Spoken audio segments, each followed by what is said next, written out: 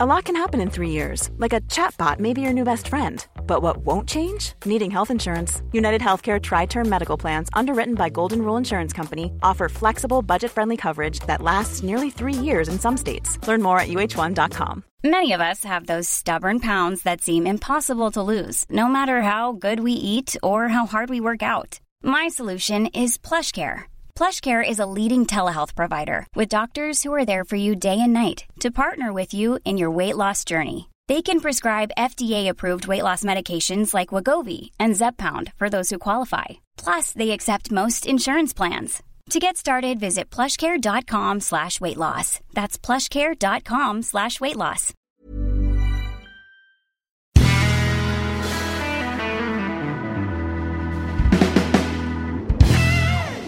Welcome, everyone, to the Cultaholic Classic Raw Review. You see, whilst all the other lads and lasses of Cultaholic are embracing the festive season of 2018, maybe on their way after Christmas shopping to go and see Aquaman, we have piled in to our Ica Pro-powered DeLorean. We are back in 1993, presumably buying Barbie dolls, Talk Boys, and going to see Tim Burton's The Nightmare Before Christmas. What a brilliant film. And who be we? I be fake Geordie and radio presenter Tom Campbell, and I be with the bear in the big blue bar cage, the man who needs a pen, the head pen, if you will, of Cultaholic. Doesn't need a pencil because he gets it right every time. And he's written a lovely article this week, I do believe. Justin Henry is there. Hello, Justin. Hello there, Tommy. How are you this day? I am smashing. I was reading some of your fine work this week. And we always mention you're the bear in the big blue bar cage, but I don't believe we ever truly plug the great writing that you do. Well, it's, I guess, no better time than the present to start plugging the stuff I do for Cultaholic. I do keep busy with the site, and I write many words across many hours of the day, and it's all for good cause, though. And if you enjoyed TLC, or even if you didn't enjoy TLC, from the WWE from the other day, you can't have not enjoyed that main event. That was the absolute mutts nuts. It truly was. It was. Justin Henry's written a wonderful article. Justin's written a wonderful article all about 10 things that we learned after TLC 2018. Yes, I do try to impart the educational portion of the pay-per-view onto the Cultaholic readership, and some entries are a little bit facetious, some are serious. So I employ a bit of a blend. Like, I didn't know, and it was Renee Young who taught me this, that it's possible to cease being brothers with somebody. It certainly is. There's things in place that you can make happen. Yeah, because she referred to Dean Ambrose and Seth Rollins as former brothers. And I'm thinking, is this something that maybe Oasis attempted at some point? Noel and Liam Gallagher? If they could, they would. Believe me. Was there why did they do a bit where Owen Hart, after he turned on Brett, tried to like drain the DNA out of him or something? There's some sort of convoluted, had Papa Shango put a spell on him to alter his DNA somehow. Now, like, Isaac Yankem can withdraw the DNA via your teeth.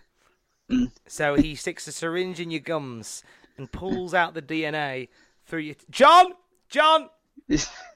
Away you go, mate. John Eiley, our head photoshopper, Justin, I don't know whether you saw this, was complaining that we didn't give him enough work to do in the last podcast. Oh, no. Yeah, so this week, John, there's your start for 10, 2 minutes in.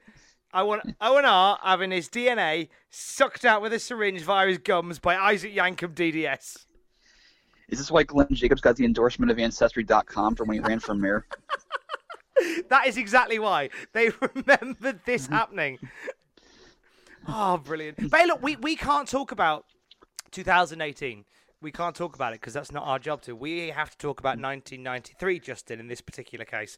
And what with Christmas being almost upon us, by the time this is in your ears, we are less than a week away from the big day. Justin, I'd like you to cast your mind back, if you can, to your Christmas in 1993. Can you remember any of the gifts that Santa did bequeath you? Actually, it's funny that you mentioned that because I was talking to my brother yesterday during the football games. We were talking about old Christmases of our youth.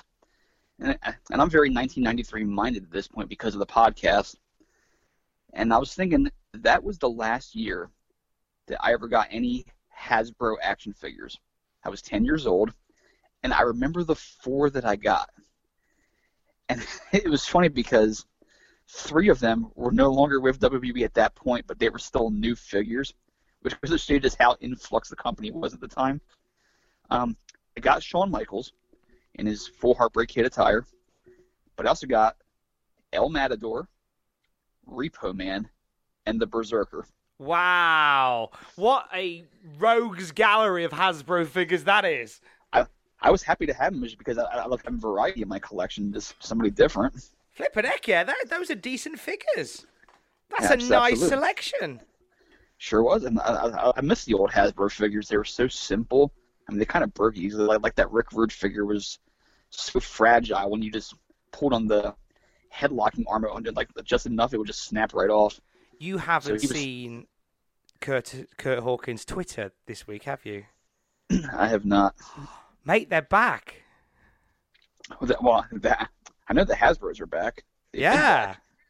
And they've made, Kurt Hawkins and Zack Ryder have made a WWE action figures commercial, which looks like the one that Savage used to do.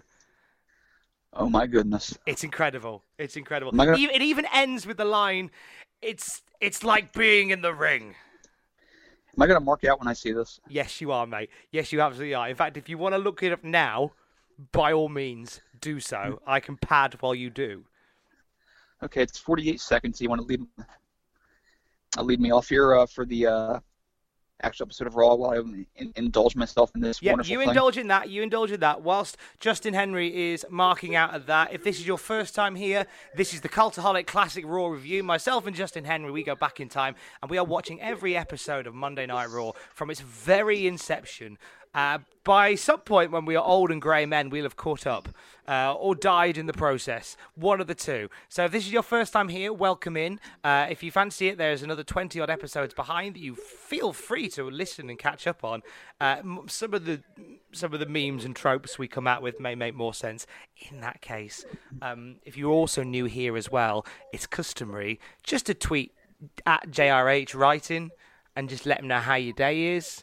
Like what you've been up to, like what you're having for tea. Just generally chat to him. Okay. He really enjoys that. Hey, first off, Tommy, 1, screw off, and 2, I can still hear you. I'm paying attention to Hawkins and Ryder, you know. It's a good advert though, isn't it? Oh, it was. I'm gonna have to update the old Christmas list at the conclusion of the show so that I can get back in on this action. I don't care if I am 35 now. No, mate, age is a number. Age is merely a number. See, This is true. when I was in 1993, at this point, I wasn't watching wrestling. There was this, very much like the work Christmas party that I attended on Friday night, there is a long gap where I don't know what was going on, and still don't. And so I didn't really watch wrestling at this point, so I wasn't getting anything wrestling-based for Christmas. It was in 1993 that I got either a Sega Mega Drive or a Talk Boy. I can't remember which. Do you remember the Talk Boys from Home Alone? I did. I actually had the Talk Boy. Oh, mate, weren't they amazing? Little recording devices, pop a cassette in, and you can record your voice and pretend to be your mum and dad by slowing your voice down, according to the advert. I use a digital audio recorder now for when I do interviews with people, and if I had any integrity whatsoever, I would find an old Talk Boy and just use that to interview like Tommy Dreamer or whoever else I happen to run into. Do you know what? This whole- I've had this idea, mate. Right, we mentioned last week, or maybe it was the week before. Adam Pacitti, if you want to fly me and Justin to WrestleMania this year to report on it, we're down with for that. I can get time off, so can Justin. It'll be fine. If we end up doing that, Fly me. It's a 2-hour drive for me. Okay, we'll just fly me then. In fact, the money you spend on Justin's flights, bump me up to upper class. No, just courier him in a big crate with like 3 air holes. I mean, that'll It'll be be fine. fun. Just slot some very thin ham under the lower part of the crate. But what we should do, if we ever end up doing that, we interview superstars with Talk Boys. I'm down with this. Yeah, you're down with it. We can get him on Amazon or something. We interview with Talk Boys. That is the rule. Yes. We need like several, at least like half a dozen cassette tapes.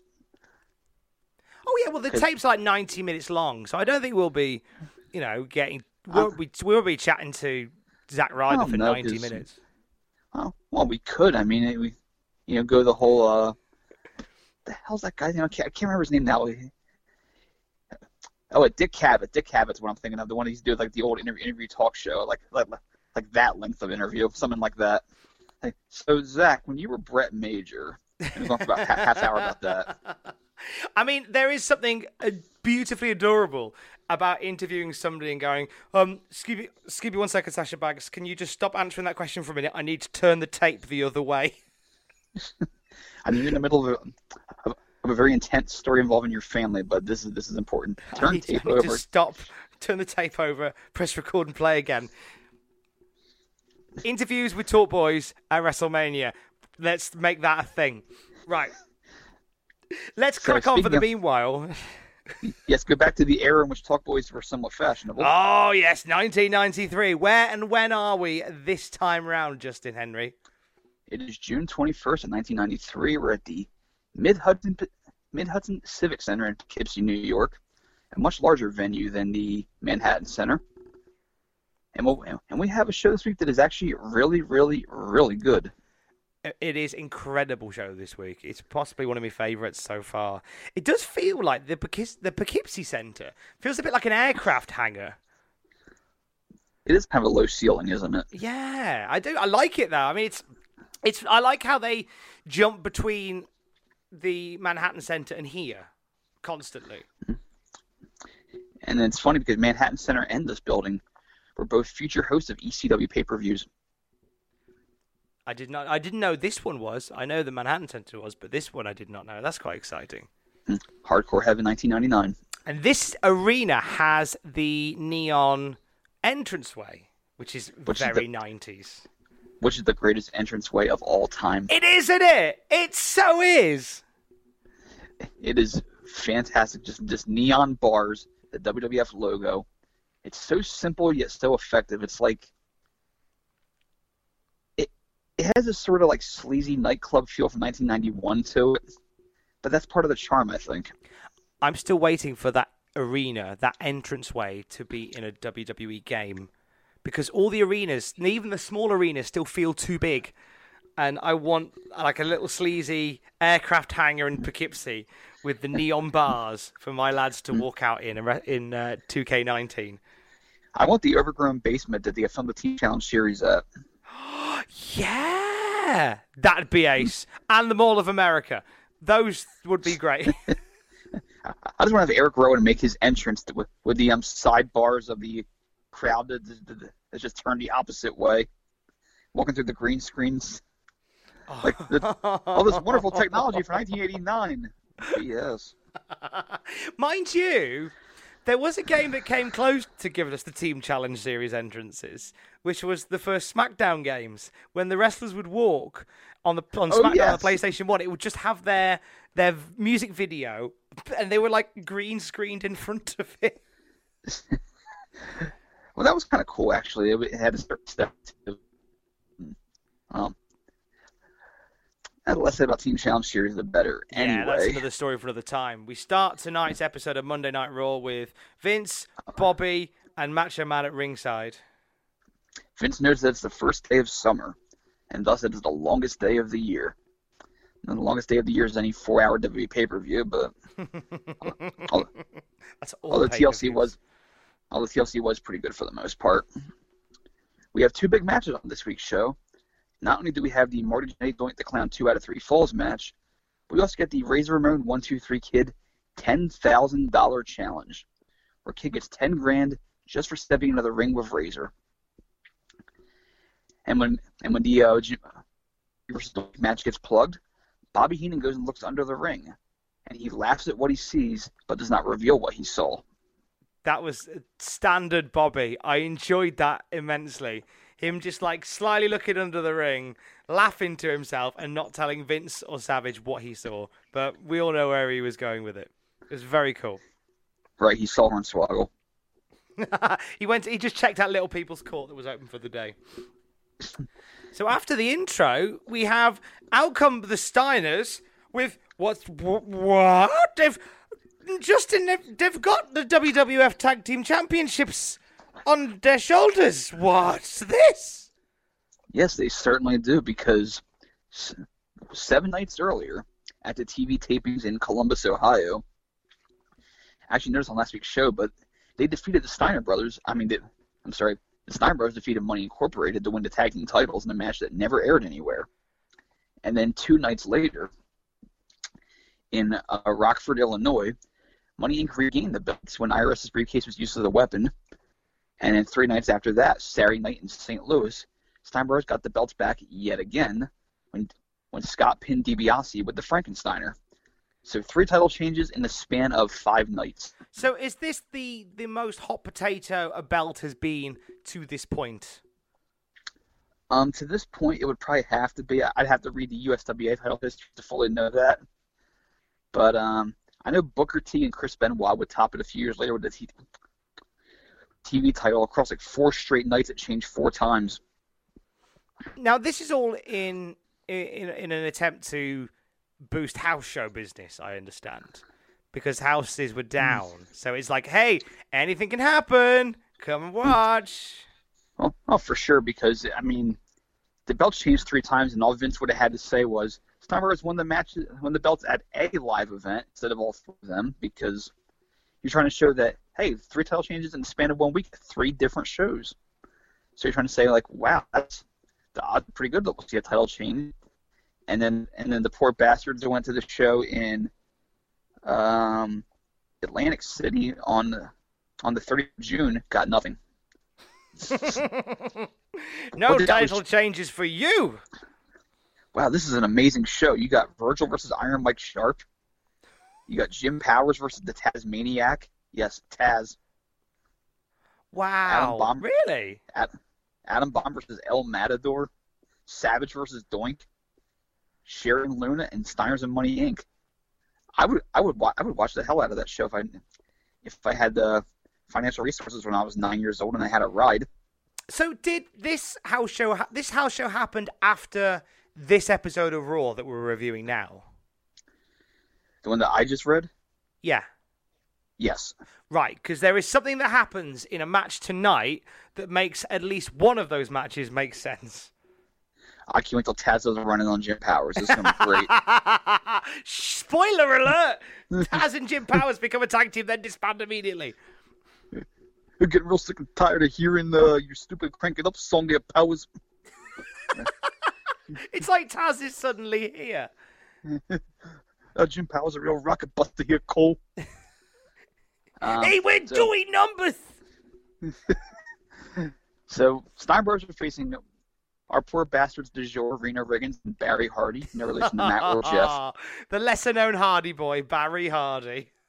And Barry Hardy, if you've never seen him, he looks like Guy Fieri with a mullet. He does, doesn't he? He's got a very Guy Fieri drive-ins and drives face about him. Now I want to see Scott Steiner today face Guy Fieri. Actually, I want to see Guy Fieri visit Shoney's in Georgia, in Ackworth, Georgia, and criticize Scott's food. I don't think he'd last very long if he did. And so was the last episode of Diners, Drive-Ins, and whatever the hell that shit's called. They do that bit where he's driving, talking to the camera, going, "That's all we got time for, but I'll see you down the road. I'm driving. And as he's doing that, Scott Steiner just runs up the road, picks up the car, and throws it off a bridge. I figured Scott could chase him inside one of the vehicles from like Mad Max or something. Right, John, John, you know what you're doing. Photoshop John, make this a thing. Mad Scott. So, I'll leave it with you, with your creative direction. Whether or not there should be a dragon in it, I leave that up to you. But I think we both know the answer. If you want to put Tina Turner in the vehicle with Scott Steiner as his freak du jour, by all means. We will not stop you. We will encourage you. The numbers don't lie, and that spells trouble for you, Mad Max. So, I'm your private dancer. I'm dancing for money. Rick Steiner and Scott Steiner just batter these lads, don't they? Yeah, they do. Heenan compares them being champs to the stock market crash of '29, which I don't think he was alive for. I don't think he was either. But it's a nice reference. Nice Money Inc.-esque reference. Reno Reagan's tights are borderline flesh-colored, and it was kind of creepy. I think they're just both a creepy pair of barely washed enhancement lads. He looked like one of those old LJN figures that someone scrubbed the paint off of. It's funny because he did.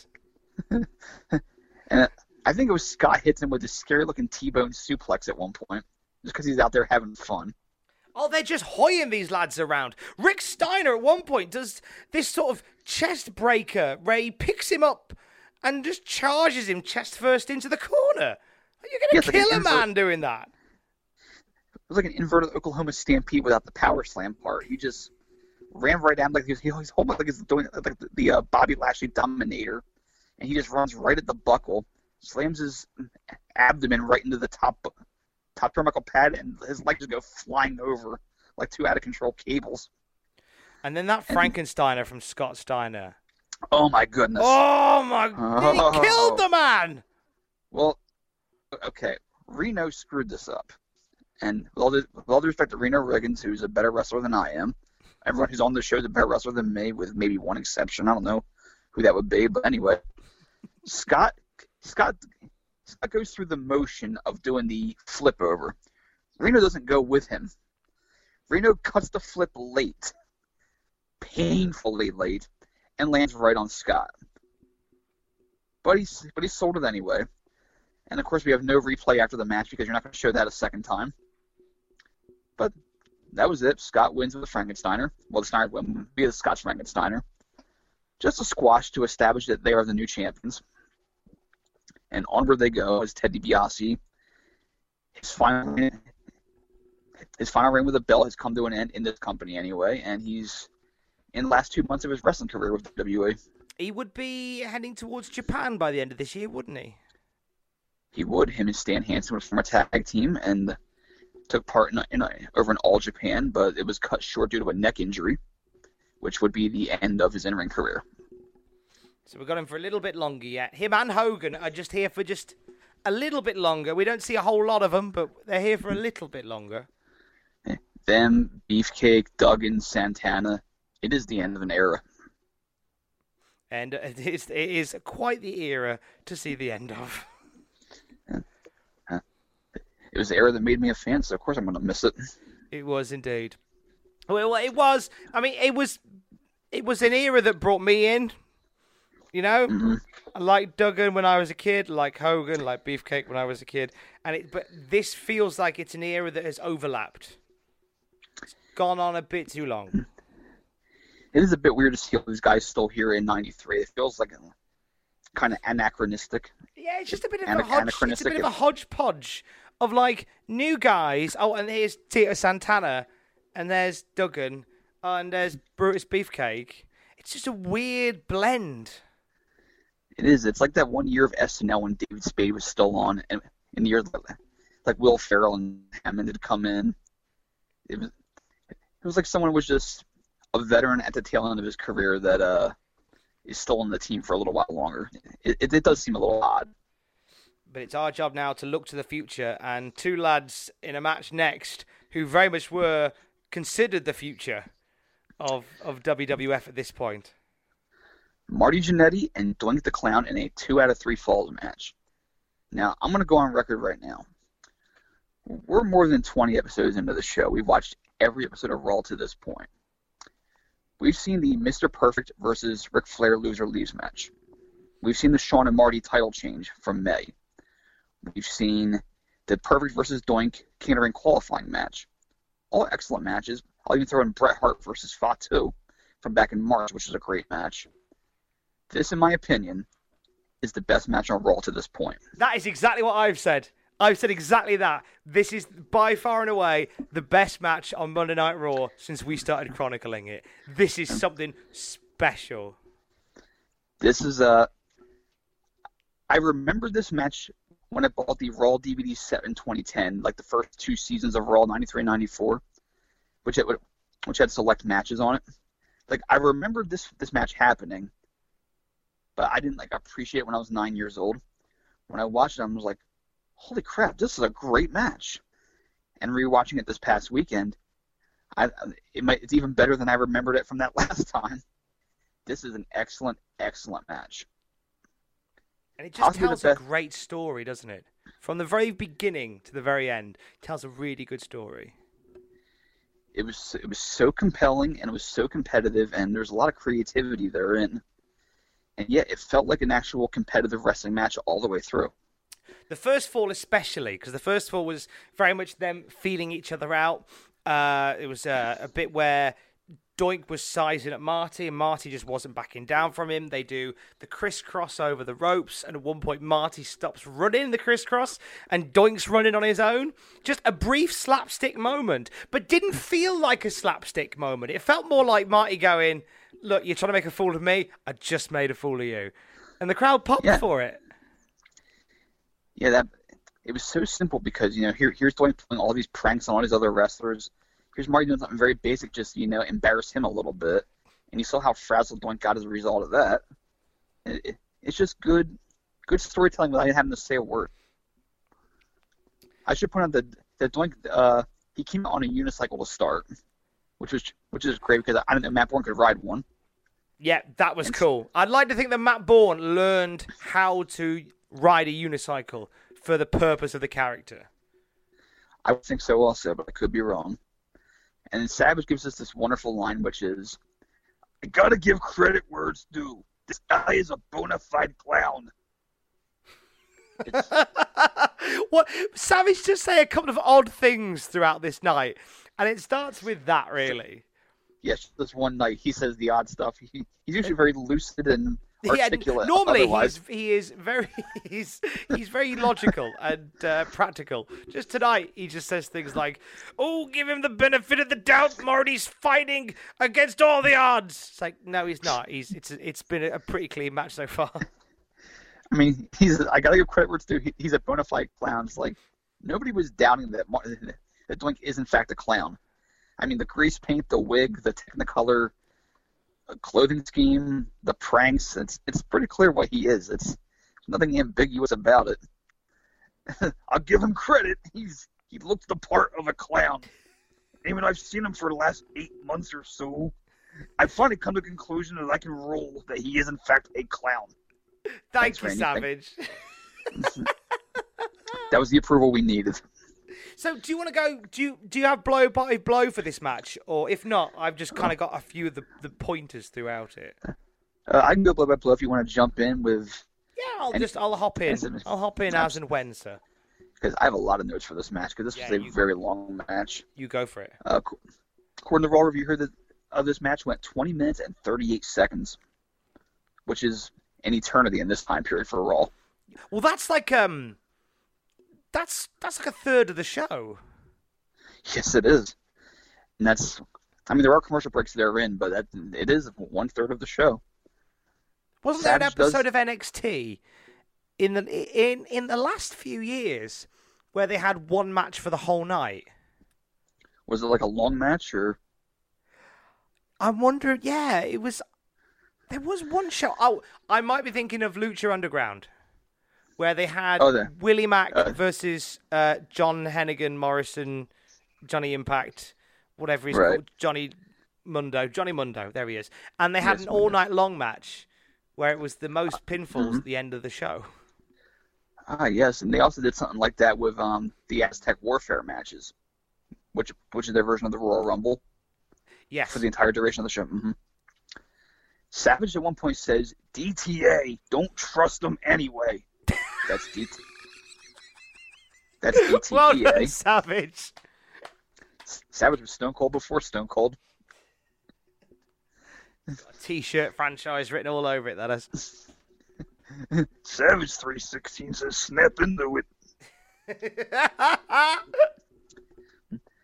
So Marty gets this one complex step over hip toss where he does almost like a pump handle Mahistral escape of a hold, then rolls over Doink's back and hip tosses him as he's coming out of it, which is fantastic.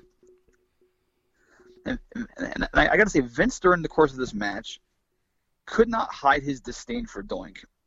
Like, he could not wait to see him lose. And Marty gets a near fall off of a backslide, and he got so excited because he thought Doink was going to win the first fall. Oh, man. Yeah, Vince was especially anti-Doink during this match. Over the next couple of years, you're going to hear Vince get more and more unhinged as he gets more and more sucked into cheering for the baby faces and openly rooting for them. the one, two, yes, he got him. Oh, no, he didn't. That whole deal. I love that. Yes, he got him. He's won. Oh, wait, no, he hasn't. It was so bad you had to love it. That was it's at this time that trope hasn't truly come out yet, but the what a maneuver. I'm sure he's been saying it for a long time, but I feel like on this show, like, it stood out to me that Vince for pretty much every move went, what a maneuver! Vince gradually turned from calm and intelligent Howard Cosell-like announcer to this over-the-top video game announcer who just yells stuff and plugs things. He's basically the animated version of what Cole is today. Very true. That's very, very true. So the first fall comes to an end, and Marty crotches himself doing something akin to a very high Bronco Buster and missing. Falls back with his impromptu vasectomy. Doink goes up top. Whoopee cushion, 1, 2, 3. And then Vince says, we've got 2 more falls coming at you. Yeah, Vince played spoiler here. Vince, mate, ruined it. Is Vince like Jimmy the Greek and he had like $1,500 on Marty to win the second fall, and he's trying to use the power of positivity to make sure that it happened? We got 2 more spoilers. We got 2 more pinfalls. We'll be back. It's like, Vince, what are you doing? No, we might not. This is why. I mean, when I do bits of commentary for wrestling shows around the UK, and I always try where I can to not know the results of the matches. I make a conscious decision not to. Like, if I know something's going to, like, if there's story bit I need to know, then I need to know it. But then I'm so scared that I might actually spoil something that I'd rather not know. Yeah, because in the moment you do forget sometimes. It's like, disregard. Exactly, and I'm too scared, so I just go, don't tell me if I don't need to know. If I need to know because a thing's going to happen, then tell me. But if I don't need to know, then don't tell me. You know damn well that if Michael Cole had said that today, we got 2 more falls coming up, there'd be like a pronounced pause, and then he, like a whip dog, would go, or maybe just 1 if Doink wins 2 straight, because someone will have screamed at him over the headset. Or just during the break, you'll just hear, the mic might still be live, and you'll just hear, yes, sir. Yes, sir. Okay, yes, sir. I like my job. Of course I like working here. Of course I like my job. Yes, sir. So we come back from break, and Doink is now mock crying while smacking Jannetty around because he's psychotic. I can't get enough of how great Matt Bourne was in this role. He's so good. Like, I forgot how good he was until me and you started watching these episodes of Raw. And I do genuinely think if the world had been slightly different, this is a guy you could put in a title feud. And it wouldn't be out of place because the guy can work. It's not a coincidence that he's been in the ring with Perfect and Jannetty and the matches have been sensational. Like, it's not a coincidence. I do believe Matt Bourne is a solid wrestler who completely grasped his character. All the indie guys since then who have ripped off Heath Ledger's Joker, if you'd given some of those qualities to this version of Matt Bourne's Doink, could you see him feuding with like Johnny Gargano or Aleister Black in NXT for the title? Could you? Oh, jeez! In NXT, a 2018 evil clown gimmick in NXT, I think would be brilliant. If we have somebody who gives it the love and attention and devotion that Matt Bourne gave Doink the Clown. Ciampa. Ciampa don't need it. Ciampa's just an absolute hero. Like, Ciampa don't need it, but somebody else could be defined by it, and actually it could launch them. But Ciampa don't need it. Well, I don't care who plays it. It's got to be a million times better than Bane Ambrose on Raw. Oh. Or as I've since called him, the Bane Viator. That's unfortunate. I mean, it's one of those situations. Dean Ambrose coming out as Bane in the big coat. I could see what they were trying to do, but instead of going left, they went right. Yeah, and it's it's half Bane, half Howard Hughes, hence the Bane Viator. Yeah, I like that. The city's so disgusting. I don't talk to Renee in my personal life. Shut up. It's something like that might be cool, and it comes back to NXT again. It feels written by NXT writers and developed in that way. I feel like this is them going, oh, this would be good. They do this is how they do it on NXT, and then the Raw writers, who are a bit more Hollywood and obviously have a Vince McMahon shaped like shadow over their work. That's the result. Crashing this Lux Express with no survivors. He had to take the mask off because he couldn't understand him. They killed the whole thing. I saw what they were trying to do with that. I appreciated it. It was right instead of left. Yeah. So back to Doink, who is brilliant. Yes. He does an axe off the top rope to the floor, and Savage makes sure to let us know he stole my move. And that plants a seed. Indeed, it does. Mm-hmm.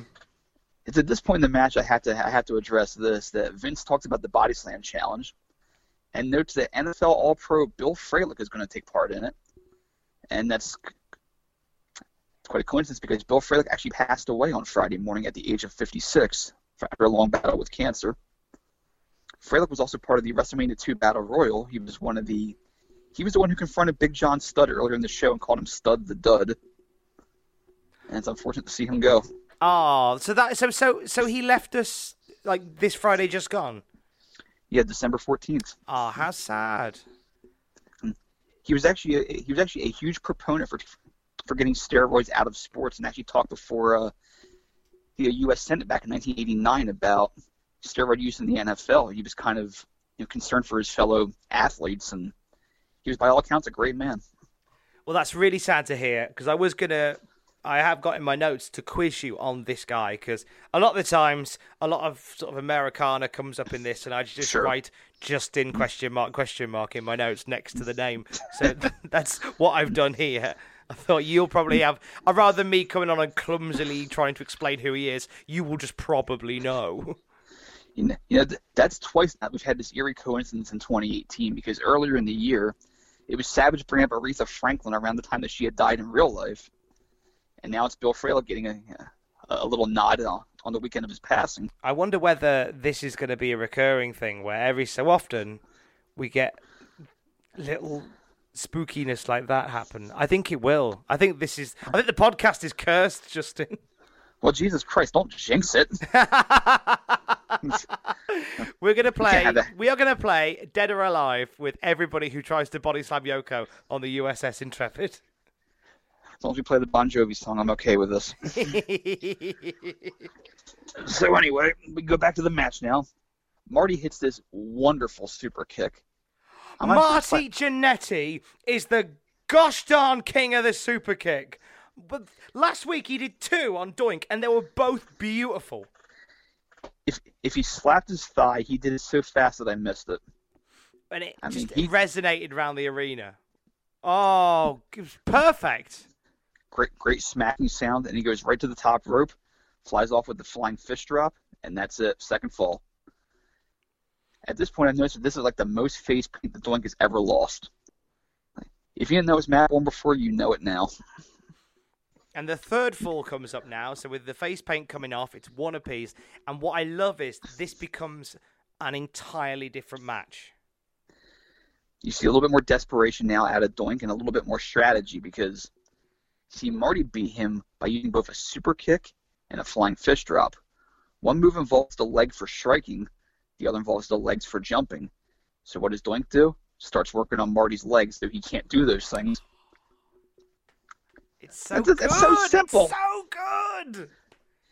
He posts Marty around the actual ring post, smashes the knees against the metal, puts him in the figure four back inside the ring.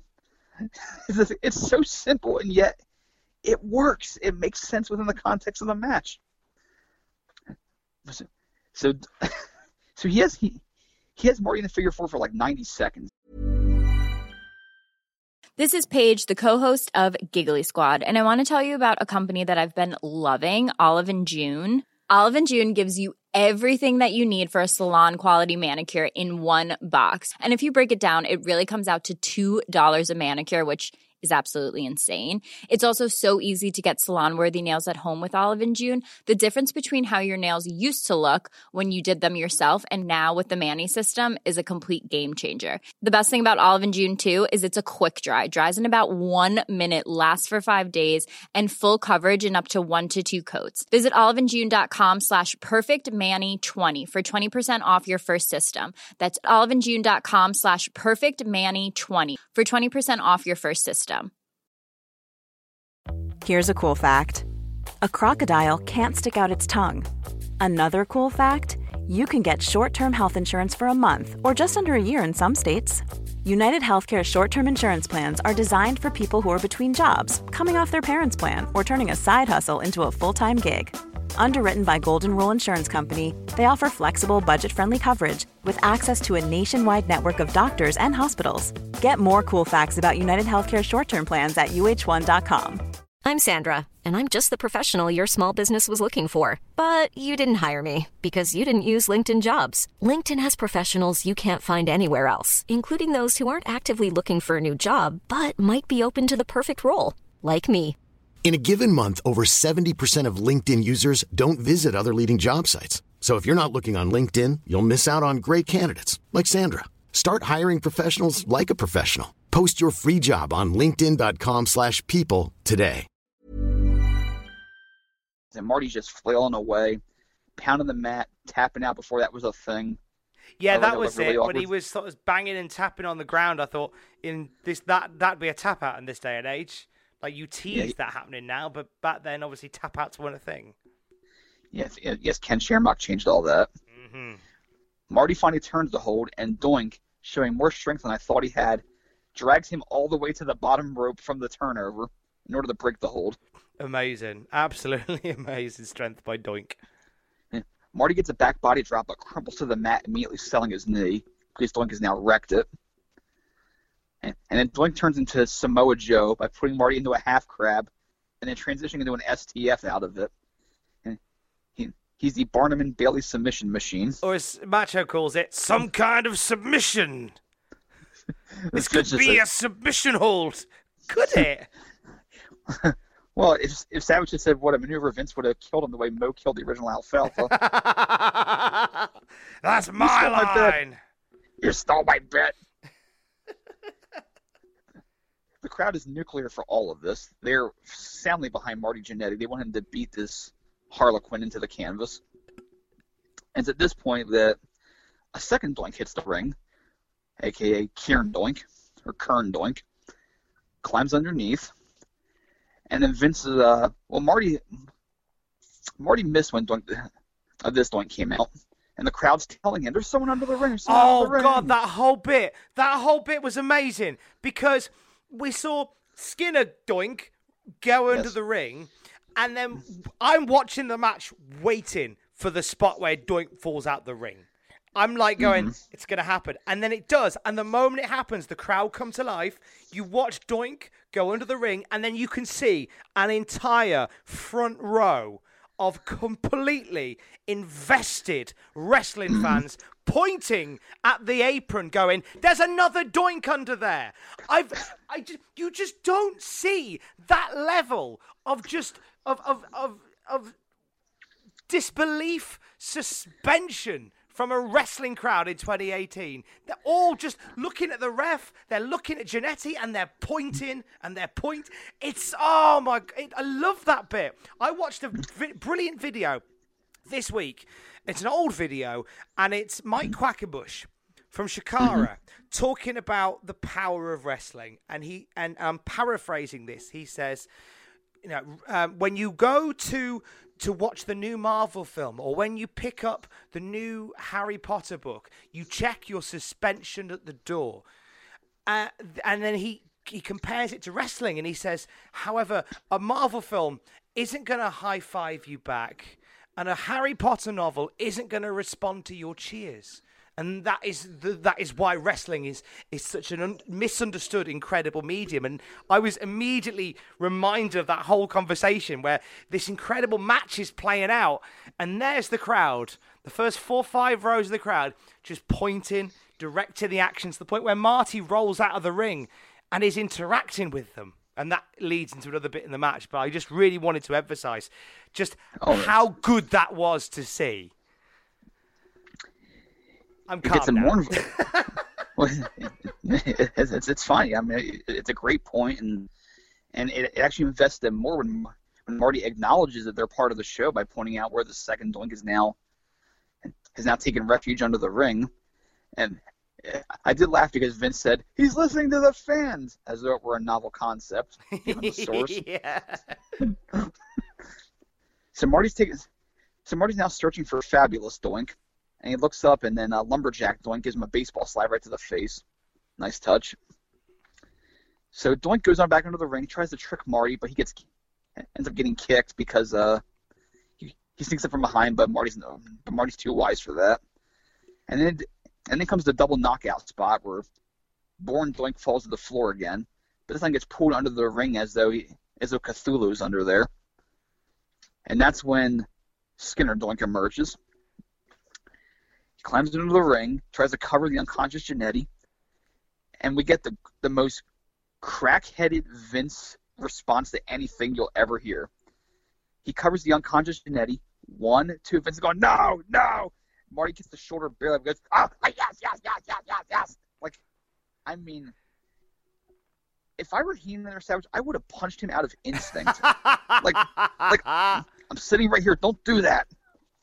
I have to hand it to Savage, and I know we get on Savage a lot for basically being the friendly neighborhood gibberish talker of the commentary team, but he really added this bit because as we see the shenanigans by the ring, and we see Skinner Doink coming out, and there's Savage going, check the paint, because when this has happened before, the old twin magic Doink switcheroo, the one Doink's got fresh paint on. And then Skinner comes up with hardly any face paint on, to the point where me, as a fan watching this on the network, is going, oh, maybe they haven't switched. I was like, no, that's part of it. Like, he's wearing less. Because Doink has learned from his past mistake that it's too obvious if the one Dink's completely made up. So he makes Skinner Doink less made up, so it matches the untrained eye. Like, that's great. I must have missed that because to me it seemed like Skinner had the full scheme on. No, he didn't. He had some, but nowhere near a full face. To the point where I wasn't convinced that they'd swapped. Okay. I thought the switcheroo it was a bluff switcheroo, because I'm watching all these episodes of Raw with you for the first time. So I thought it was a bluff switcheroo, and there was a real switcheroo coming. And then as the match goes on from there. But that was Savage go and check the paint, and you would have just thought, oh, it's the same Doink as before. Very clever, very clever. Matt Borne doesn't do the same thing twice. That's what's great about him. Mm-hmm. So the match continues. Bobby Heenan notes that this Doink has on black shoes. That's it. I think it tells us there's only one Doink apparently. Bobby Heenan's attempt at misdirection. Brilliant. So Kieran pulls up Jannetty, pile driver. He gets the pin off of it. But then Savage has had enough of these shenanigans. As Doink is celebrating, Savage pulls off his headset. He confers with Hebner. He axe handles Kieran from behind, knocking him to the floor. jumps outside, pulls out Bourne Doink from under the ring. Hebner sees this ruse, and he realizes what has happened, calls for the DQ, and reverses the decision. But what I liked here was, so Savage hoys Matt Bourne Doink into the ring, so now there's 2 Doinks in the ring. And Skinner, one of the Doinks, I believe it's Skinner Doink, who's the less injured, makes an awful attempt to hide it by sort of lying on top of the other Doink. It was like a last-ditch attempt to hide this from being seen, which I thought was brilliant. He just kind of lies on him, just to go, and then kind of looks up at Hebner whilst lying on top of the other Doink. Oh, in a desperate moment, you do whatever you have to. That's it, and that's why I loved it. It was like everyone's seen it, but he's still going, no, it's just me. And for those of you out there who just listen to these shows and listen to us banter on about Raw, and don't actually watch these episodes of Raw, I am imploring you, and I'm sure Tom will do the same. Yeah. You have to watch this match from start to finish. You must. Honest to goodness. What I love is that every so often in wrestling, because there's so much wrestling, and there's so much about wrestling that's wrong. But I always relate, and I don't know whether you're the same, Justin. I always relate being a wrestling fan to being a sports team fan. So you're obviously your American football team of choice. They don't Eagles. The Eagles. Yes. The Eagles, they have great days, they have bad days, and you can watch an Eagles game where they can get absolutely lambasted and battered. There's no heart in them, there's no soul in them, and you go home and you're furious and you're angry, but you'll be back there next week, and you'll do it all again. Mm-hmm. My dad, I'm not a football fan, but my dad and my younger brother, they are fans of West Bromwich Albion, which is a very, very long-standing football team. I think they're over 100 years old as a football team. And they've had absolute stinkers of seasons in the past. There was one particular occasion where they were relegated twice in 2 years. So each year they performed, they were relegated to a lower league. They just had an absolute nightmare of a time. But all the way through, when you're watching these matches, when you watch them in action and they have bad times, you stick through, because every so often there's those little lights at the end of the tunnel, and wrestling is like that. For all these episodes of Monday Night Raw in 2018 that are 3 hours of the same toss every single week, every so often you get Becky Lynch versus Charlotte versus Asuka. Mm-hmm. You get Gargano and Ciampa. You get to go back to 1993 and watch Doink and Jannetty. Like, there's these little moments where you go, that's why I'm a fan. I can forgive everything else because this is why I'm a fan, and everything's going to be fine now.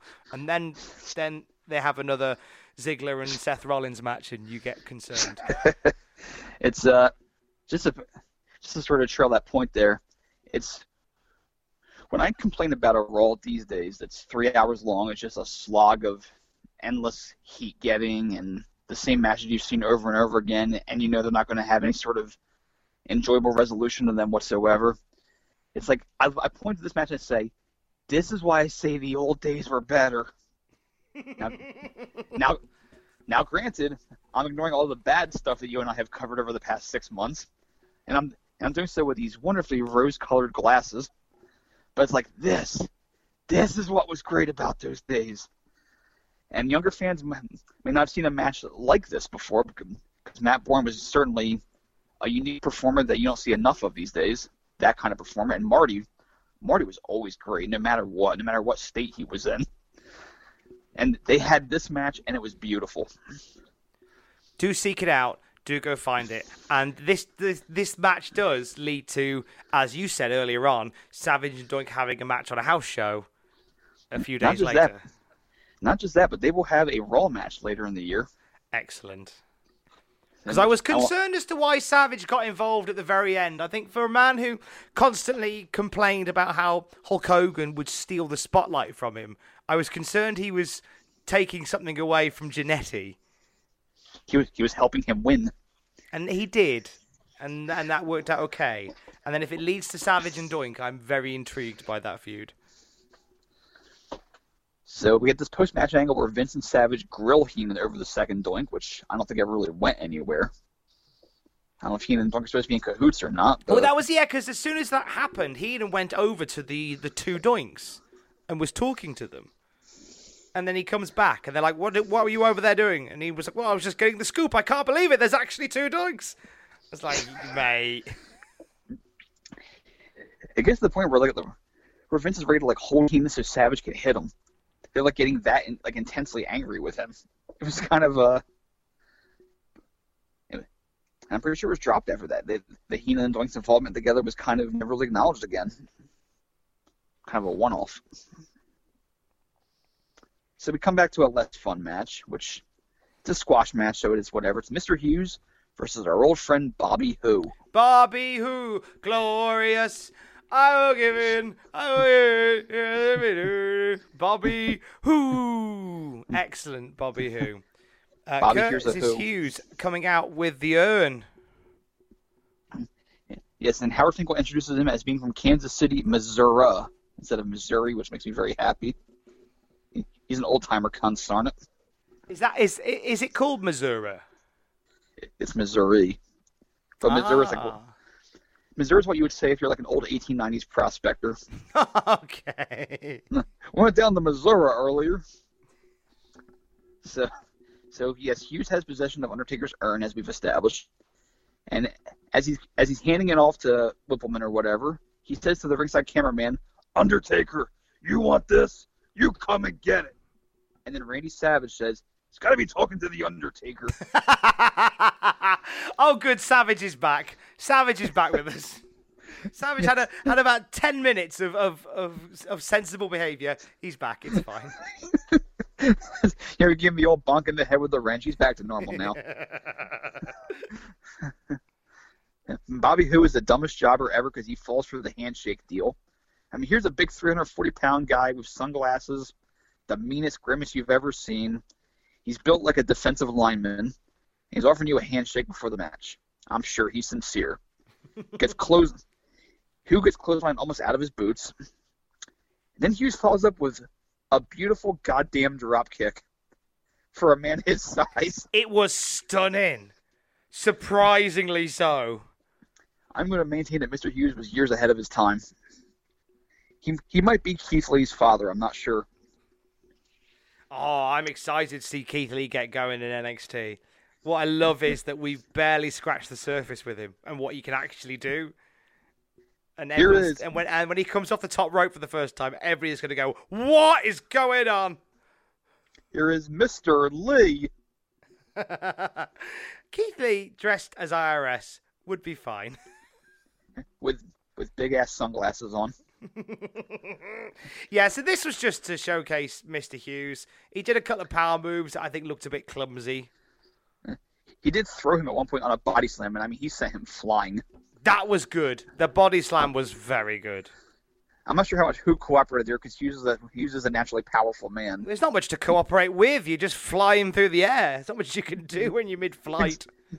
Exactly. That's all to Hughes and his raw power. And Hughes is what as the kids would say, is quite swole. Swole. That's a very 2018 term there. Just as the kids would say.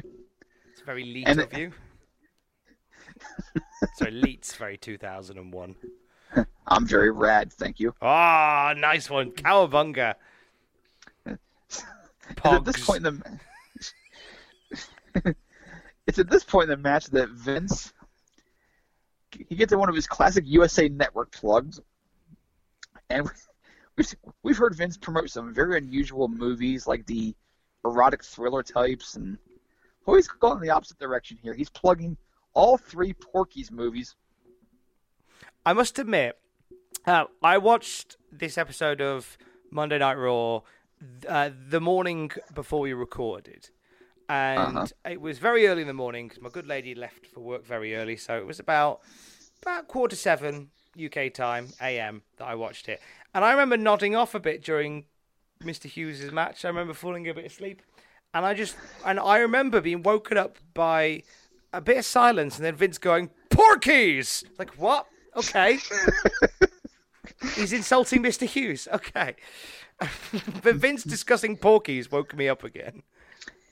Now, you don't have USA Network over there. You just have whatever net station rolls on. Is that like Sky or whatever? It's Sky Sports Action, Okay. I believe it's called now.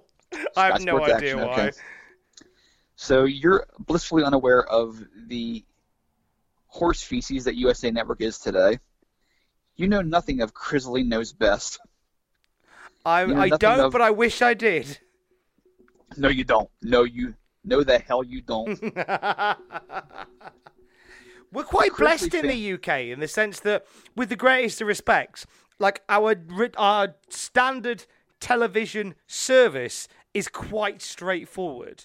I find navigating TV channels in America to be a frustrating, unsatisfying experience because everybody plays mainly the same things at random times. I was in America and they had Alien Resurrection on at 8 o'clock in the morning on a Wednesday.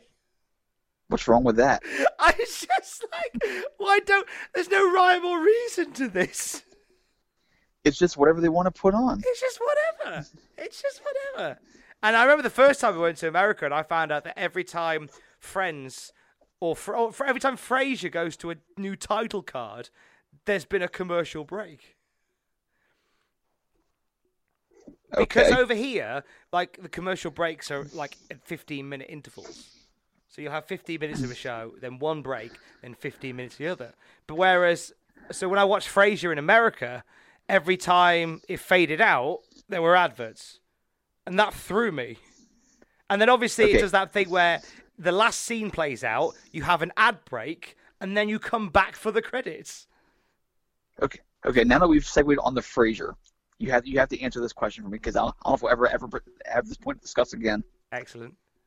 If Matthew dyed his hair blonde, wouldn't he look just like David Hyde Pierce? Oh, I really fancy Daphne.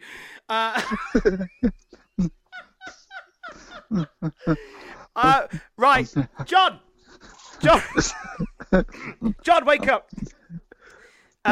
Matthew from Botchamania, I can supply you a picture. Make him blonde, put him in Frasier. That was the reason why you never see Maris, because she's a bitch. Oh, I don't like Maris, she's too thin.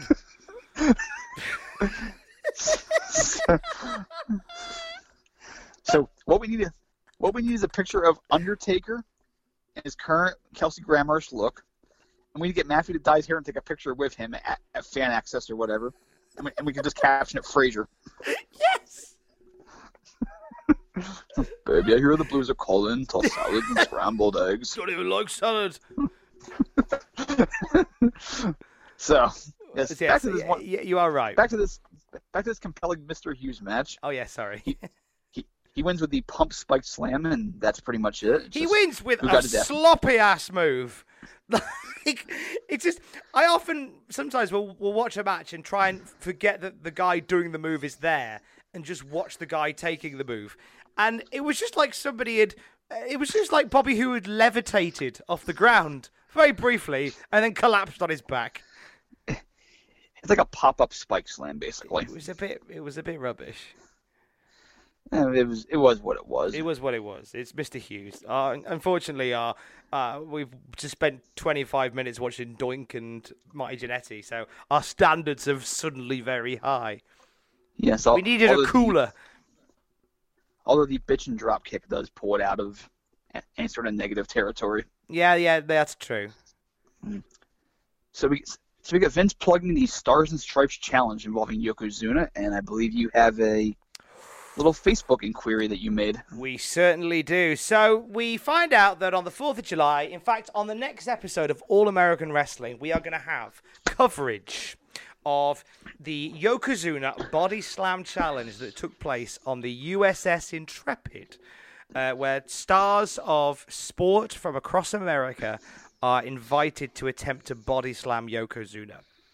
So I asked the question on the official Cultaholic fans Facebook page, can you think of a more iconic American landmark they should have held the Body Slam Challenge? So say the USS Intrepid is, I don't know, off being intrepid somewhere for the day, so it's not around.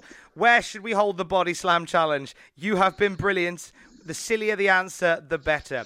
Damien Stone offers us Thomas Jefferson's left nostril on Mount Rushmore. They've been like Good answer. big Samoan booger hanging out of his nose.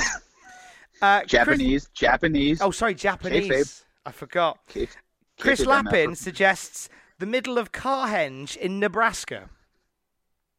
Have you ever seen Carhenge? He's posted a picture underneath it, and it looks incredible. Stonehenge with cars. that's ace. Chris Pinion suggests the edge of the Grand Canyon, which could have ended very badly. Most certainly. Robert Fletcher suggests they could have held it on Ted Danson's forehead. He has got a big forehead. It's pretty mean, though. Are you trying to crush Ted Danson about... What if Ted Danson wants to take part?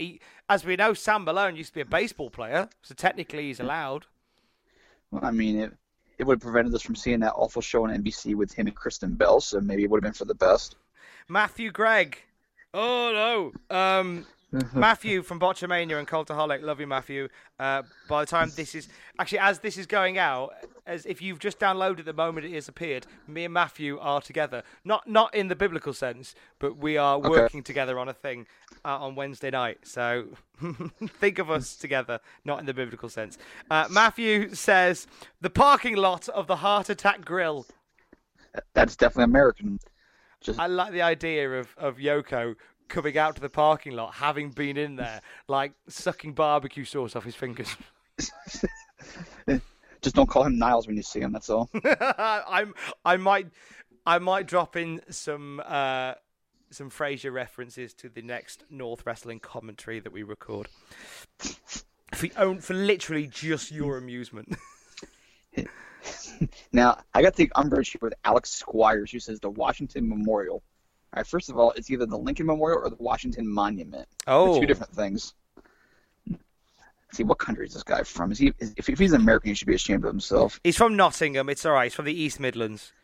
Okay, you're forgiven because you're allowed to be ignorant. It's fine. It's like the West Midlands, but with a bit of a chip on its shoulder. Okay. Sorry, mate. No problem, Alex. As somebody who is a kind of Brummie cum Worcester folk, West Midlands versus East Midlands is a favourite rivalry of mine. Mikael Olsen, on the back of the bold-headed eagle humping a nuclear warhead.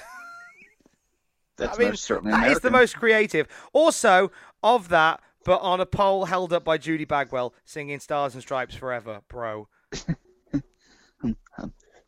Well, that's right. Buffalo's part of Stars and Stripes with the Patriot, although I think of him more as an American male. American males. American males. Good male. John Eiley, our boy. John! The bedroom where Hulk Hogan did his sex tape. You know, I had the idea years ago that Hulk Hogan should do porno movies, but have all the girls dressed like as his old opponents. Like have one dressed as Roddy Piper, one as the Iron Sheik. Oh, God! I'm just thinking of a woman dressed as King Kong Bundy. Like you wouldn't watch it. John! No! Okay, well, be tasteful. Tasteful. Oh, yeah, make it tasteful. Like put a candle in the background. Tyler Woodward. Madison Square Garden. Sorry, mate, that's not a funny answer. Moving on. No. He put MSG. He meant he meant monosodium whatever that thing is. Monosodium glutamate. Yeah, that thing. He meant that, like, which is a reason why Americans have dietary issues. So that's definitely American. Okay, so body slam onto the concept of obesity. Okay, I mean, Yes. that's doable. It's a commentary. Jeff Reed says the president's office. I mean, can't be any worse than some of the things happening in the president's office at the moment. # politics. Yes. What's the Resolute Desk? Jack McMorrow suggests the Resolute Desk. I have no idea what the hell he's talking about. Oh, I was hoping it'd be an American thing you'd know. Sorry, Jack. Morgan Hyde, the White House lawn. Yep, as long as Donald Trump is out there shouting at a child, that'd be fine. It's my favourite picture from all of the presidency. Mark Perry puts off of the Statue of Liberty. That'd be quite good. Nice big splash at the bottom. I like that. I like that. Shane McMahon follows him with a diving elbow. Chris Elliott, Hulk Hogan's Pastamania restaurant. Yes! I'm sad that that's not a thing anymore. I wanted to try a Hulk U. Hulk U too, buddy. Carl Ingle offers us a couple of beautiful non-American locations, including Greg's in Portsmouth Town Centre. Mate, do it in Newcastle. There is a Greg's literally on every corner. Is there a Matthew Gregg on every corner? Oh, one could only dream. Yes. One day, I'm hoping that the concept of Greg's will head over to America, because Greg's over here is a national institution as a bakery chain, where they do packs of sausage rolls for like £1, and they do lots of like pastries and bakes and cakes and things like that. And in Newcastle, there is the highest density of Greg's per square mile than anywhere else. I do believe in Newcastle there are 17 branches of Greg's. It's like Wawa's here in South Jersey. It's what, sorry? It's like Wawa's here in South Jersey. Oh, okay. Is it the same as Greg's in the sense that you can walk from one, you can walk away from one Greg's, you can go down the road and turn right, and you're next to another one? Yes, it most certainly is. There is one street where there is literally Greg's on the opposite sides of the road. I totally believe that. Wawa's are the same. Wawa's are like herpes sores with fresh coffee. Ooh, I'm not familiar with the Wawas. Wawas are amazing. Oh, I know what I was going to update you on. I think we talked about this recently. There's a sign going up in Newcastle for Taco Bell.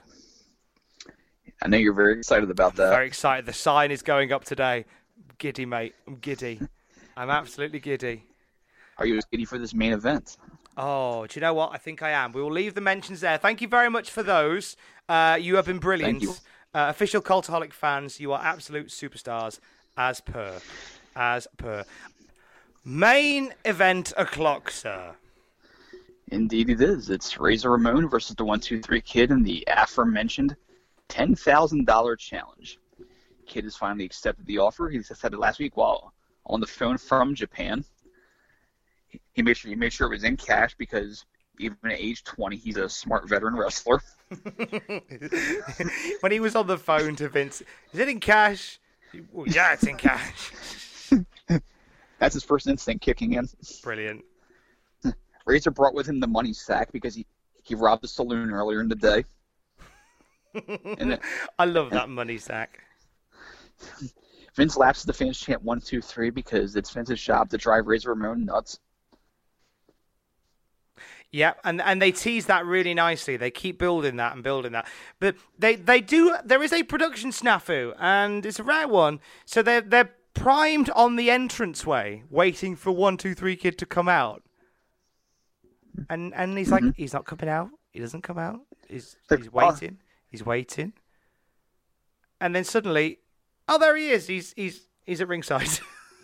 Yeah. Meanwhile, the camera is trained on the entranceway, and nobody has emerged from the curtain at all. It's just the cameraman totally missed Kid running to the ring from out the official entranceway. But there's Kid. He's up on the apron now. It's like, how do you miss that? Like how dense do you have to be? Was it a case of he was out there already? Yeah, because the camera guy was panning the crowd. He probably had his back turned as Kid came running out, and he totally missed Kid making his entrance. Yeah, it's a very rare snafu of the highest order. I think it killed a little bit of that hype for 1, 2, 3 Kid. A little bit, but they got past it quickly enough. I mean, the fans in the arena didn't see it, so it was just fine. So the match begins. Kid gets some early near falls. He's trying to put Razor away as fast as he can before Razor can beat his ass. And Vince makes sure to go, 1, 2, yeah. Just like, oh, we also have an upset. And he's super into this. It's a high energy match right from the start. It's Kid. That's a Kid just trying to finish him off as fast as he can. He's looking good early. Gets 2 near falls, but but he flies right into a fallaway slam. Did you find that Earl Hebner was very biased in the first few minutes of this match? Those counts were super quick. Yeah. Well, I think it was just to emphasize, the sense of urgency of this match. The kid is trying to score 2 wins over this guy, and he's going to come so close to doing so. I mean, he could have slowed down a little bit. Razor turns him inside out on a clothesline. Kid does the flip and goes, forget about it. And then we get this truly frightening moment where Razor tries for a hip toss. Kid blocks it. He does that move where he put the leg on the back of the guy's head and then do the backflip out of it. But as soon as he lands on his feet, Razor grabs him by his throat and hits him with his choke slam that basically puts him right on the back of his neck and almost folds him completely over. And Bobby Heenan, I don't think he was selling him. He goes, I broke his neck. I think he legitimately thought that Sean Waltman got screwed up there. Vince McMahon was very baffled by this. As that flippiness was going on, you just heard Vince going, What's going on? Literally just going, what's going on? It's wrestling, Vince. Wrestling is going on. And right on the end of on is right when Kid almost meets his doom. Yeah.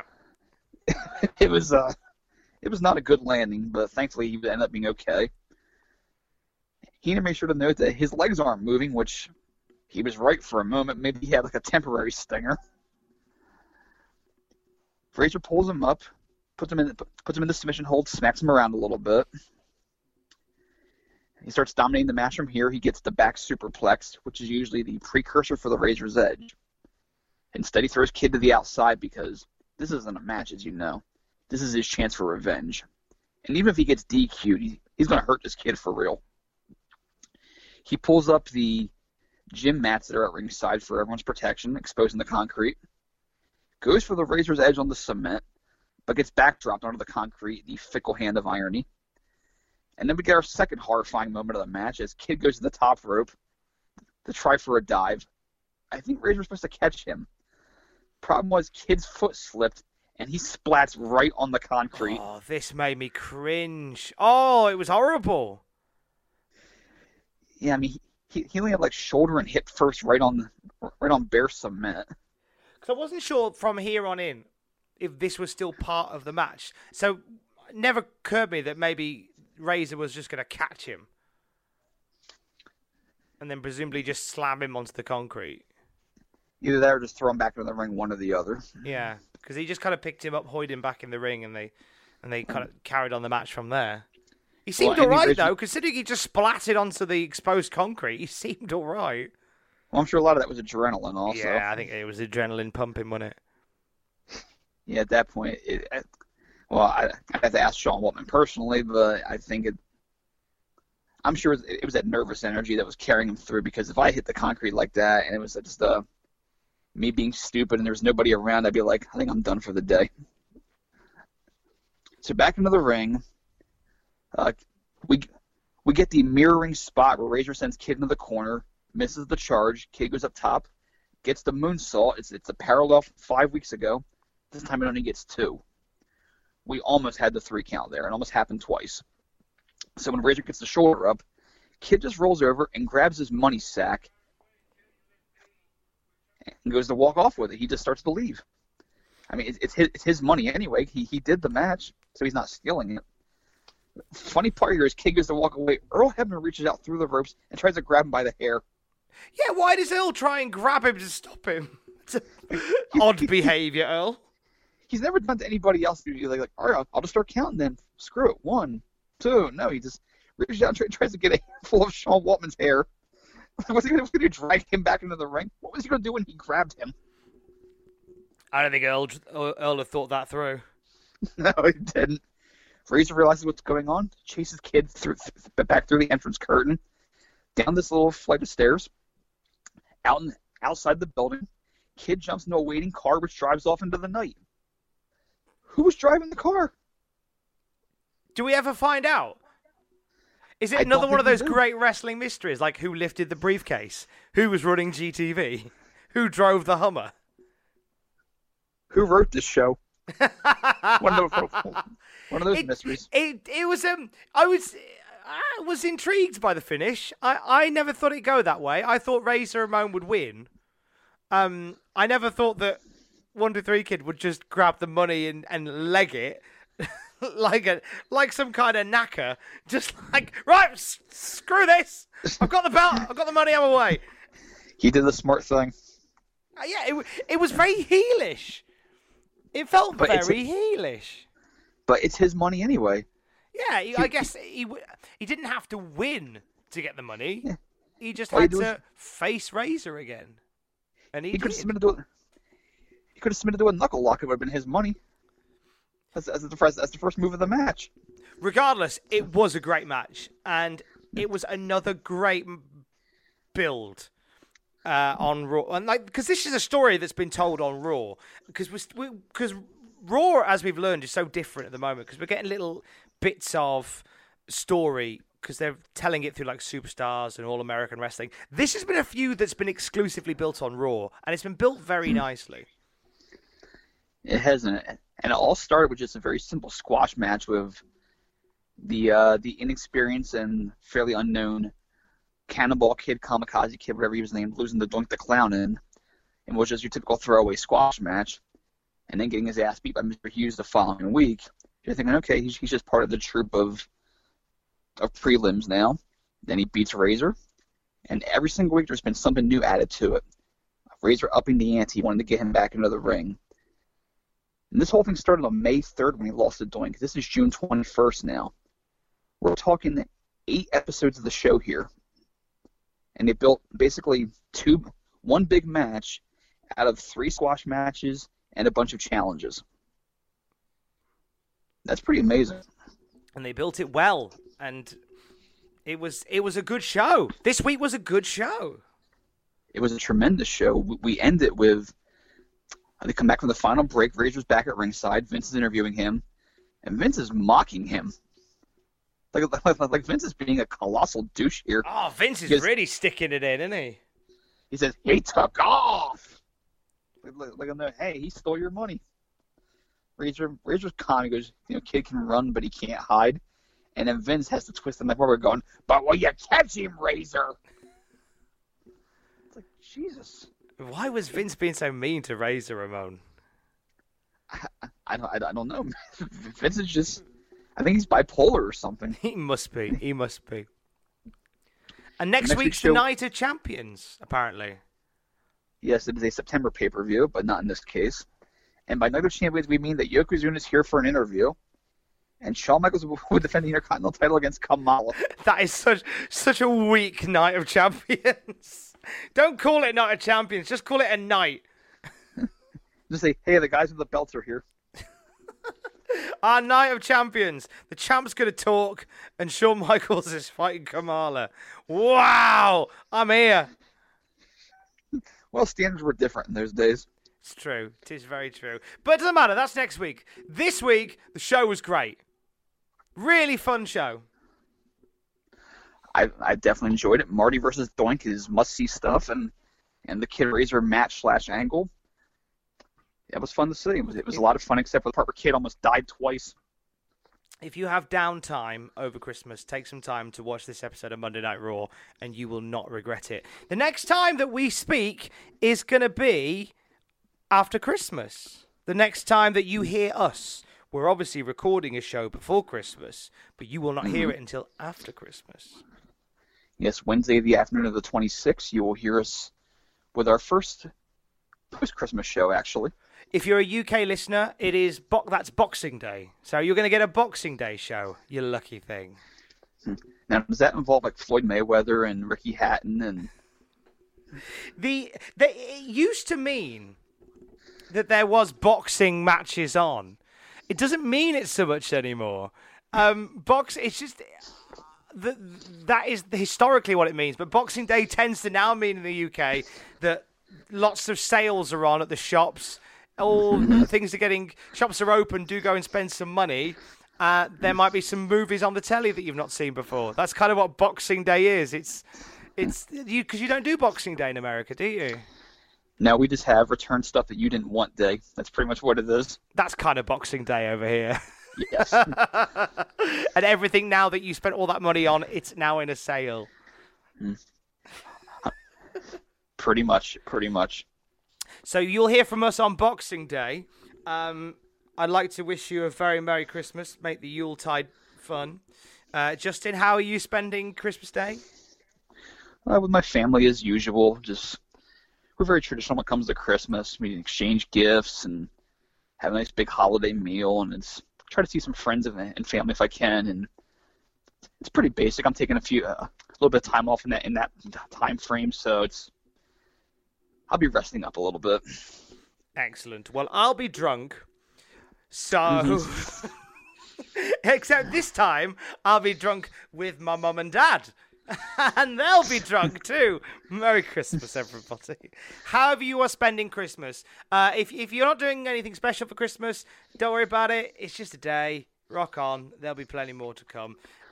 If you are having Christmas with family, loved ones, whatever you're doing, however you're doing it, have a wonderful Christmas. We'll speak to you Boxing Day for more of these. Talk boys at WrestleMania. Love you. Bye.